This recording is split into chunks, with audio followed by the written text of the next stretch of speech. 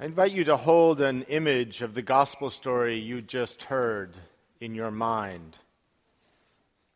Imagine Mary anointing Jesus' feet. Imagine her wiping his feet with her own hair. Smell the fragrant perfume that has filled the house.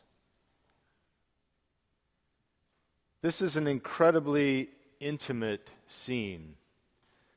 Maybe the most intimate scene I can think of in the New Testament. The intimacy that is going on here between Mary of Bethany and Jesus. It is an extravagant act of love on Mary's behalf towards Jesus. And the scene centers around this jar of pure nard, which was very expensive. 300 denarii would be a year's wages for a laborer. So when the passage says expensive perfume, imagine a year's wages. Like, that's expensive perfume. Then Judas says that it should have been sold and the money given to the poor, because what he really wanted was to steal the money. And the passage juxtaposes Mary and Judas for the purpose of highlighting generosity. A few years ago, a member of the vestry said to me that for him, church was all about generosity and increasing our capacity for generosity. And I loved that notion. I love the idea that part of what we're here for is to increase our capacity for generosity. Mary anointing Jesus with this expensive perfume is an act of generosity. She is acting out of a sense of abundance. Judas, on the other hand, is acting out of a sense of scarcity, focusing on how he can claim a resource for himself. And that is the context for Jesus' line about always having the poor with us. Jesus is quoting Deuteronomy, which says, "The poor will never cease to be in the land. Therefore I command you, you shall open your hand to the poor." It is Mary who has the attitude of generosity that is required to serve the poor, not Judas. Abundance versus scarcity. That is the essential question of Christian stewardship. And the answer is found in our capacity for generosity.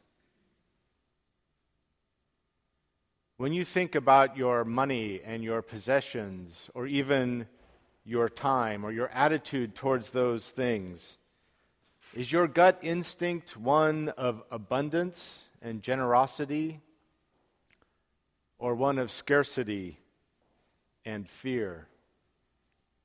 Now, this actually has nothing to do with how much or how little you have of these things. It has everything to do with what a friend of mine calls an attitude of gratitude. Because our generosity can be proportional. We all perhaps know the story of the widow's mite from the Bible, where the widow proportionally puts in much more than those who are wealthy, who are making their offerings. I was recently at a conference and went to a stewardship workshop, and the speaker said he felt that one of the greatest challenges facing our society that the Christian church must address is that we live in a world where we define our self-worth by our net worth. We define our self-worth by our net worth. But as Christians, we proclaim that our self-worth derives as people created in the image of God, not from our net worth. If our self-worth is tied to our net worth, then we have bound ourselves to scarcity, because by definition, that's a limited resource, and we immediately are comparing ourselves to others. But abundance takes an entirely different approach. Now, when I'm truly honest with myself, I know that I have both Mary and Judas within me. Do any of you feel the same way? A couple? You know those movies or TV shows where you have the angel on one shoulder and the devil on the other shoulder? That's kind of how I feel with Mary and with Judas. It's almost as if Mary and Judas are these archetypes of abundance and generosity and scarcity that are wrestling over that jar within my soul. And as they pull back and forth, it's my fluctuation between having a sense of generosity, a sense of abundance, that what I have is itself a gift, and a sense of grabbing, like Judas, for myself, that there isn't enough. There isn't enough money. There isn't enough time. I can't share it. At the 9 o'clock service, I was talking about how when I was a parent, and most parents are always telling their kids to share their toys, right? Share your toys. You should share your toys, right? You should share your toys. Or at least your parents tell you you should share your toys, right? But it seems like the older we, as we move past that into adulthood, suddenly the share your toys things kind of goes away a little bit. And we become more focused around scarcity. Or at least it becomes more of a potential trap in our lives. And so we have to figure out how Mary wins that battle that goes on within us. This past week, I was on the receiving end of an act of generosity and gratitude in a way that, for me, had a haunting parallel with the gospel story today of Mary anointing Jesus with burial oils. Earlier this week, my daughter and I were traveling through Southern California doing the father-daughter college tour thing, visiting UC campuses that we'd forced her to apply to. So we were visiting various campuses, and our last stop was UC Santa Barbara, and we used to live in Santa Barbara. So after we visited the campus, we spent the night with some very dear friends of ours from Santa Barbara. About 2 years ago, my dear friend's brother suffered a massive heart attack while running a marathon in Berkeley and ended up in the ICU. And my friend came up and they called me, and over the course of about 2 weeks, I would visit with the family in the ICU. And then when it became apparent that he was not going to get better, I gathered with my friend and other family members, the wife of the brother, and I brought the oil from the church. And we took turns anointing him, anointing his head, anointing his hands, anointing his feet before they removed life support. And then a few weeks later, I preached at his funeral down in Southern California. My friend in Santa Barbara is an amazing artist. That's his career, his vocation, and passion. And he said he wanted to do a painting to thank me for just being there and for his brother. I'm like, I'm a priest. This is what we do.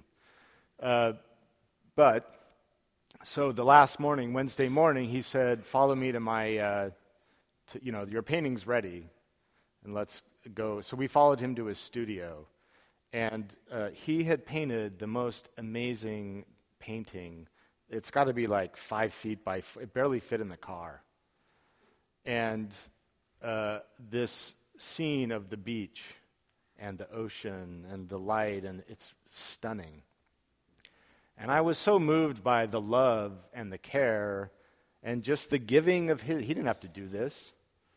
And he, put his best self into this painting and offered it to us as an act of gratitude for the experience that we had gone through together. And it's sitting in our house now, and when I see it, it's a reminder to me of Mary with that jar, and maybe a little trying to let go a bit of Judas.